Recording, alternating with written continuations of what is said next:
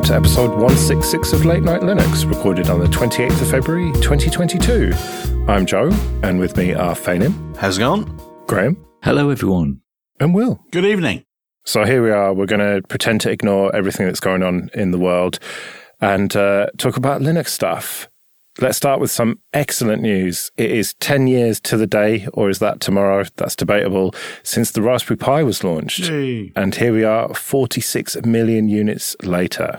Yeah, this is really great news, a really brilliant story, and also one I think many of us not kind of anticipated, but we were excited even by the prototype stage of the Raspberry Pi because it just fitted into that niche that we all wanted to play with and could see a use for, even if it wasn't like practical. Wasn't the initial run going to be something like 10,000, and it's incredible it's got to this stage and it's now an institution. I think it was a really good example of the right product at the right time. People were excited about Arduino. People were getting into Linux through things like Ubuntu. And then this product landed, which gave them a sort of crossover between the two. And people got very excited about it. A real computer that you can do real computer stuff on really cheaply. And you could just plug it into your TV and you'd be away. It was a lot of fun. I've still got some of my original first generation ones still working. Getting hold of large, large SD cards is quite tricky, but the thing's still working. Yeah, you can always just buy a micro SD card and an adapter. They usually come with one, don't they? That's how I do it with mine. I've got not quite the very original one, but the one with 256, or is it 128? The one with the minimal amount of RAM anyway. And what's amazing is that you can take a Raspberry Pi OS SD card, put it in that very first one, and then put it in a 4 or a 400, and it'll just boot, no matter which Pi you're using. And I was thinking about this today, and there have been times when I've given them a bit of shit about the OS and, some security decisions and stuff, and continuing to use LXDE and whatnot. But fair play to them, the fact that you can do that. You can run the OS on the very first one all the way through up to the latest one. That's better than a lot of hardware manufacturers will do in terms of software support. I wonder if we'd still have a chip shortage, though, if all the ones that are in drawers weren't. Yeah, maybe we could recycle all the ones that are in drawers. Well, I counted mine up. I'm actually using 6 all the time, and I have 2 that I'm not using anything at the moment, but like one of them does that guitar thing, and then the other one is going to go off to be an offsite backup server because the VMs aren't reliable on the machine that they're running on right now. So I was going to just use a Pi for it. But that's 6. And they say that they're doing like 500,000 Pis per month realistically, and there's about 1 to 2 million backlog of real customers. It's insane. We never really talk about it, but this is Linux. It's all of those people using Linux who might never have done so. I remember in 2012, I was the editor of Linux Format then, and we were really quite lucky in that we'd done the cover feature on the Raspberry Pi, and it came out just a day or two after the announcement. And it was the only issue to ever sell out. And these are non-Linux people, I'm assuming, people who had just heard about it on the BBC or whatever and had gone out and bought a magazine with it on the cover. And it's been doing that for those 10 years. There's the cover of that issue had a real life-size version of the Raspberry Pi. And on the day that we were sending it to the printers, you get a proof of the cover. And I thought, I tell you what, I'll get a ruler out and I'll measure the size of this Raspberry Pi. And it was about 60% smaller than the real thing. Oh, whoops. So we had to do a last minute delay and get it all redone and resent. And then, 5 years after that, they were giving away a Raspberry Pi on the front of a magazine. Yeah, if you could get one. Yeah. Yeah, the Pi Zero. I remember going to Big Asda to try and get one, and they were all sold out. Big Asda. Yeah, they've really revolutionized the way that I think about computers. I really have like 3 or 4 running in the house all the time doing various things like the Brew Pi and Home Assistant and the NAS and the home entertainment stuff. And it's just so convenient being able to do that and something more powerful than a microcontroller and something that isn't a PC. Yeah, and you don't have to feel bad for just leaving it running all the time in terms of energy use. Yeah, and I mean, one of those jobs used to be done by a NUC, so it's saving power. I also really like the way they've kept to the GPIO form factor. They've really understood right from the very beginning that they just need to standardize, and everything they're standardized on on Raspberry Pi OS and Raspbian in the beginning, and also the form factor. You can almost rely on fitting everything else. And even though they still managed to iterate on the platform and its capabilities, I mean, the Raspberry Pi 4 is amazing in terms of what you can do with it. And you can still do all the old projects and everything that's been done with it for so long. Yeah, I think it's a great project. It's a really good news story, and something to celebrate.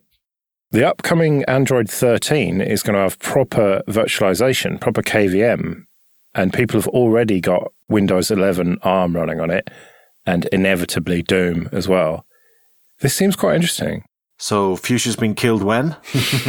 But realistically, if they seem to be looking at setting up a hypervisor where they run the OS in one and then various things in others.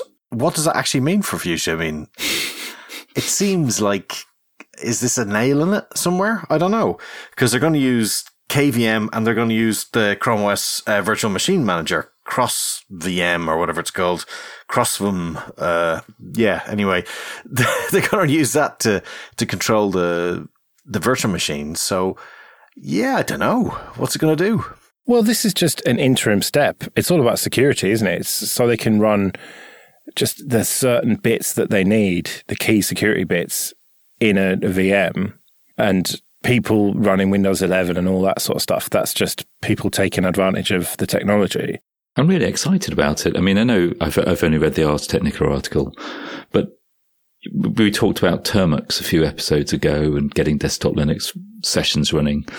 It'd be really, really nice to have a VM of your distro of choice running on your Android machine that maybe you could just connect your phone up to the keyboard and screen and then be able to carry on like that, and also have basically local root access within that VM so that it's entirely transparent. It's running on an Android device, especially with them becoming so powerful and so much RAM and storage. I think if it's accessible in that way, in the same way perhaps WSL has become so successful for Windows, it'll be brilliant. Seems like Ubuntu for Android was a few years ahead of its time then. Yeah.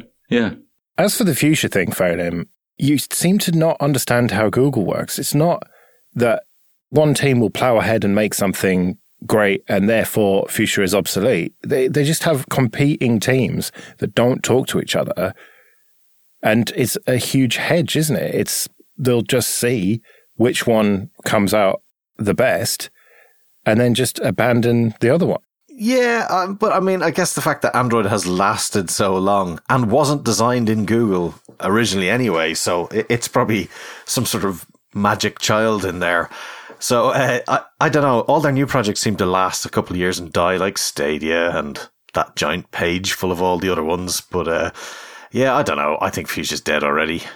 Also, I want Fuchsia to be dead already, but that's just me being spiteful. Well, I know you do, because you won't accept the reality that it's going to take over Linux in the next sort of 20 years. Oh, yeah, totally. It sure is. It's a great name, too. Yeah, it's the Fuchsia. Oh. Right, well, we don't have a soundboard on this show. Occasionally, we get you to play the synth, Graham, but unfortunately, you're away at the moment, so you don't have access to it. So we can't play a big hype alarm, but we would otherwise. Just pretend, dear listener, that you're hearing it. Yeah, it's Steam Deck Hype Alert. Wah, wah, wah. So we've got the reviews now, the full reviews of the units that are almost what people are going to be getting shortly in the first batch.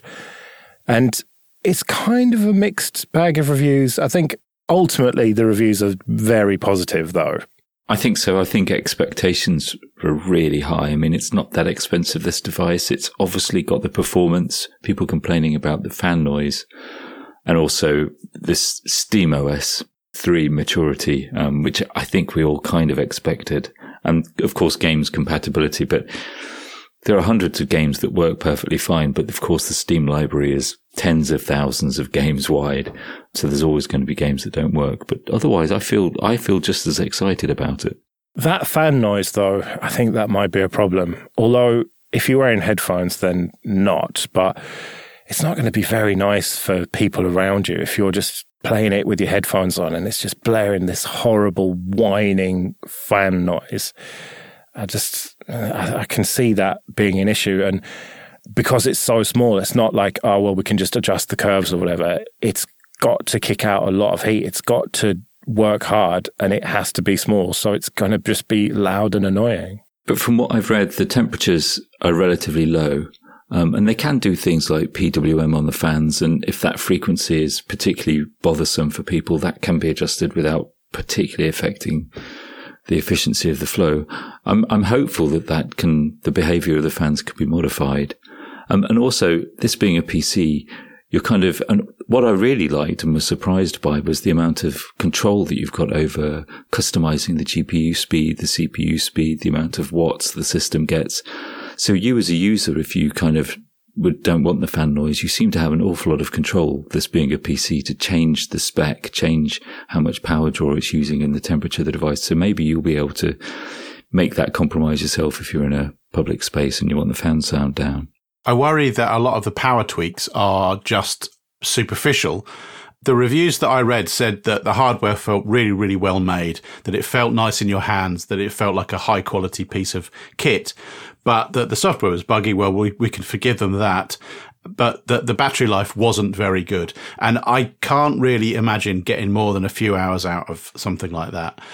So I think that tweaking the GPU, turning down the screen brightness, you might get yourself another 10 minutes or something like that. However, it still strikes me as being something which you could use instead of a PC. It is as powerful as an entry-level gaming PC. It costs about the same as an entry-level gaming PC. The middle of the range one is about 450 quid. So if you were to buy it as a replacement for a PC that you plugged in, kept connected to the power, to the big screen, to a keyboard and mouse, and you used it like that, and then occasionally you took it on the road, then I think that the 2-hour battery life is perfectly acceptable. You realise you've just justified that argument for kids everywhere to badger their parents come this Christmas, right? I justified it for me to buy one, is what you mean. Yeah, it's quite exciting. You could, plug it into a screen and a keyboard and actually have a proper Linux machine there to do all the other stuff you want to do on it. Full of similarly spec laptops with the same kind of GPU performance. It's cheap. Also, the SD card performance seems to be really good. So even on the cheaper version with the 64 gig of internal storage, it seems that won't be too prohibitive, even though you can change it. The thing that slightly worries me, and I'm not lucky enough to have access to one, is that some reviewers have mentioned the screen is a little bit lacking in contrast and color. And it would have been nice if they'd have been able to really put a high quality screen in there, but maybe that'll come with Steam Deck too. I can't imagine the current chip shortages helping that in any way, but Yeah, it's interesting that Valve are not being coy about there being a Steam Deck 2. They've pretty much said that, there is going to be one, and it won't even be very long before we release it. I guess the fact that the software can always be updated and it's going to have a continuous supported life cycle. And I think that's a good thing because it means it can only get better. And if you've got a standard hardware base, it incentivizes them to keep making that better all the time. And, Steam are pretty good with the updates. Every week there's at least one full Steam update for Proton and the like when you're running it on a Linux desktop. So, I think that they could be well on the way with a good product here. And it's been a hell of an engineering challenge, not just like the 4 years of whatever Proton development.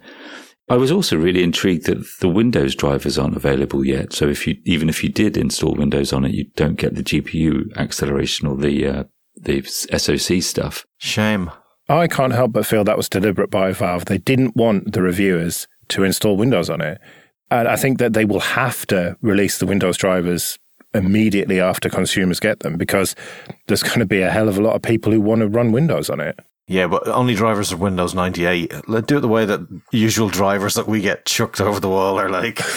Yeah, I had the same thought. But also, it seems like they've really nailed the suspend and resume part, which is, I presume, going to be specific only to the Linux version where you can suspend a game and still get back to your Steam library. You're not just shutting down the machine. You can go and play another game and then you can come back and continue that game. And eventually they promise that you'll be able to suspend a game and then resume it on another computer.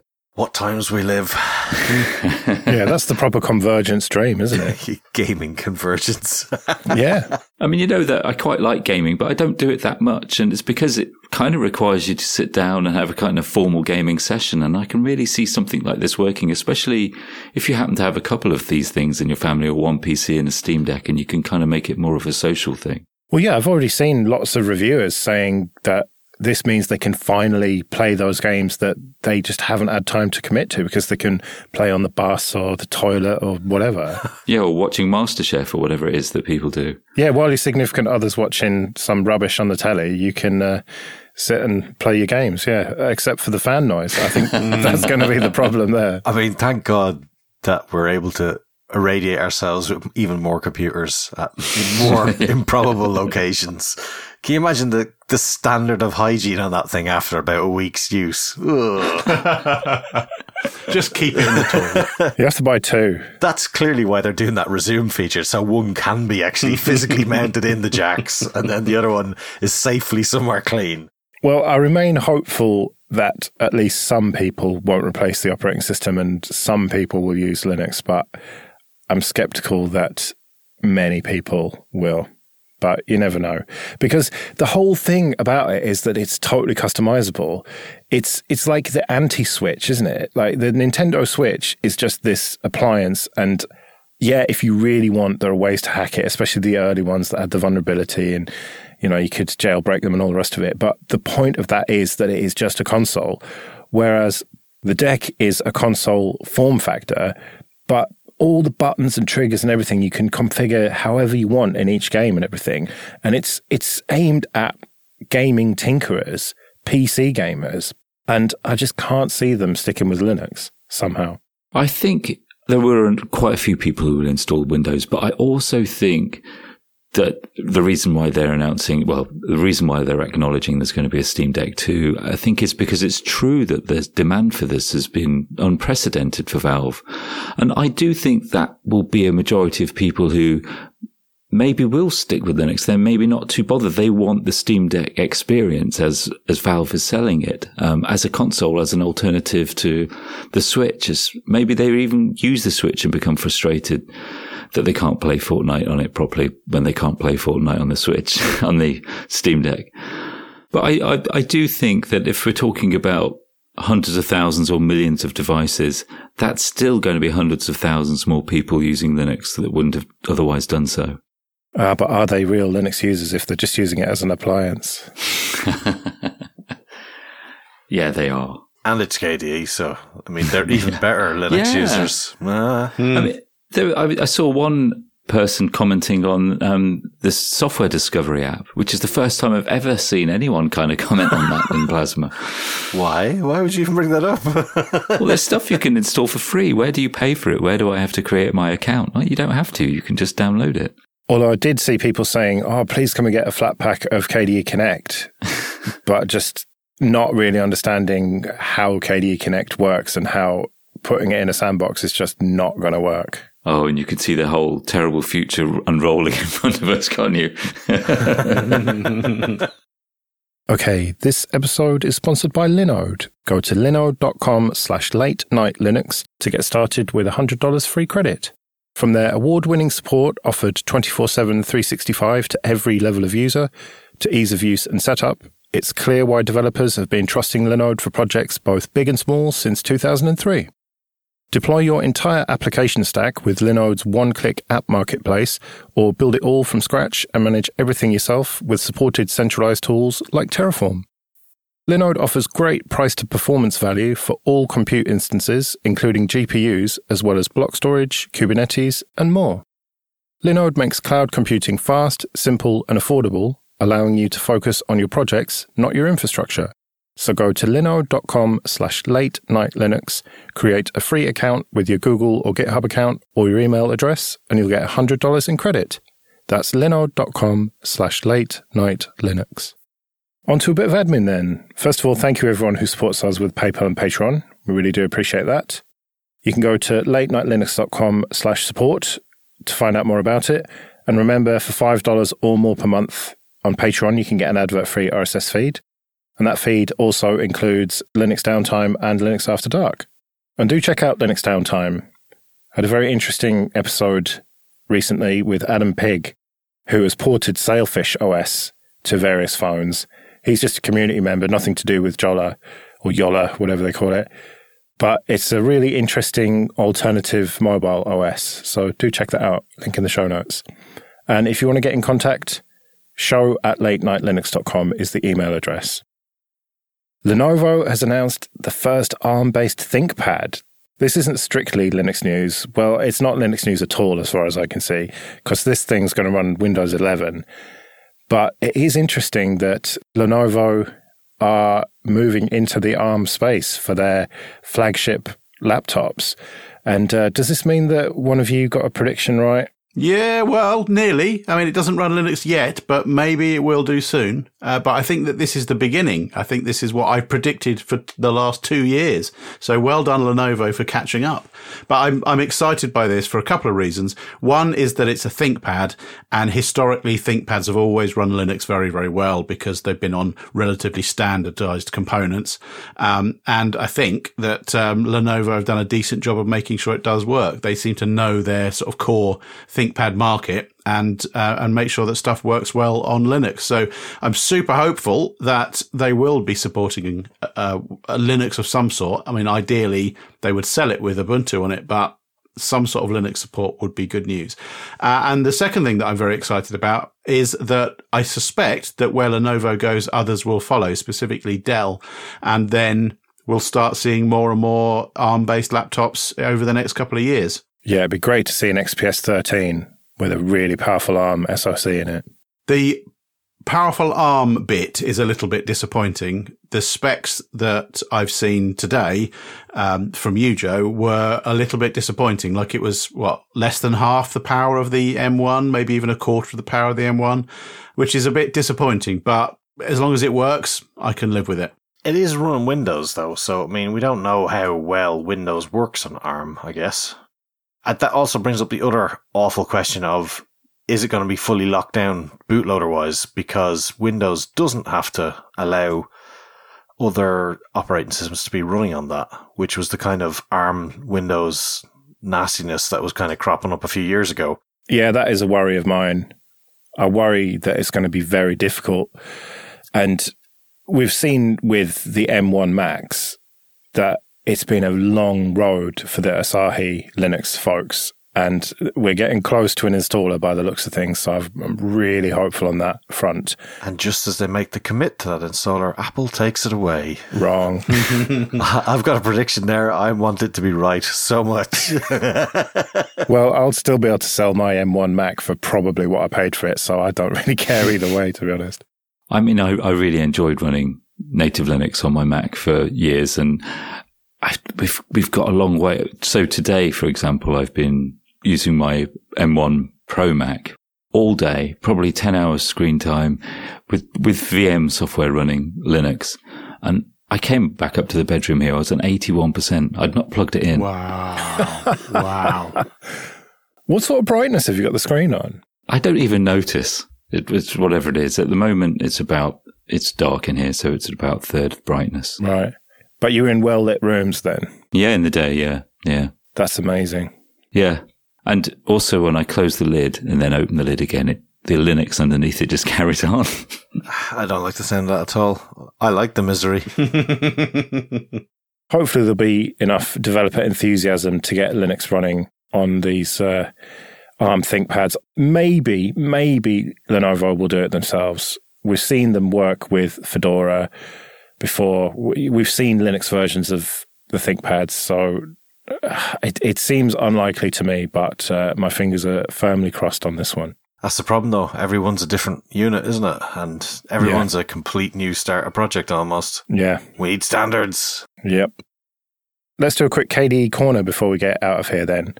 And they've been fixing things. They have been fixing a lot of things. There's been huge amounts of bug fixes going in over the last few weeks. And yeah, the project of getting those top bugs down has hit 80 now, which, I mean, it's going. It's not lightning pace, but there's a lot of work being done. But also there's a whole lot of other bugs going in, the dot releases of 5.24.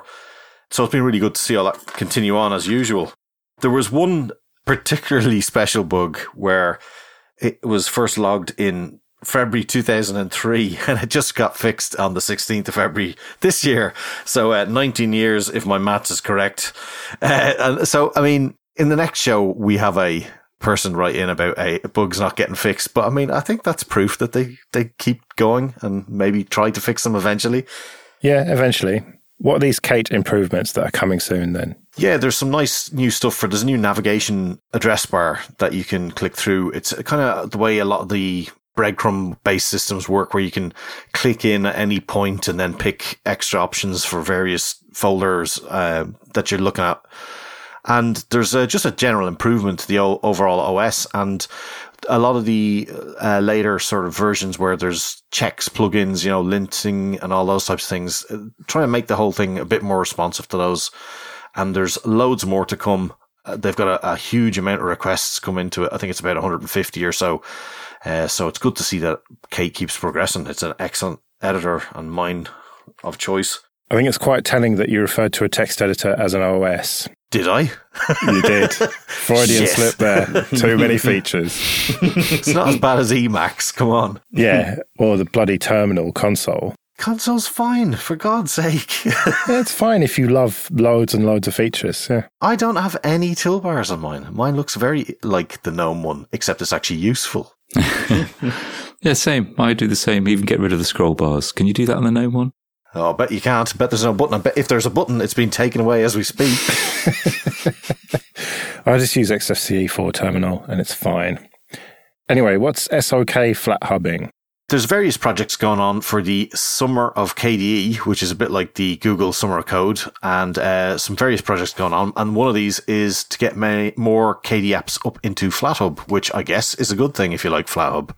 And I should start to like FlatHub, I guess. Yeah, this is proof that it's not just a GNOME thing. Well, it is a GNOME thing, but it's slowly being nudged away from that, maybe.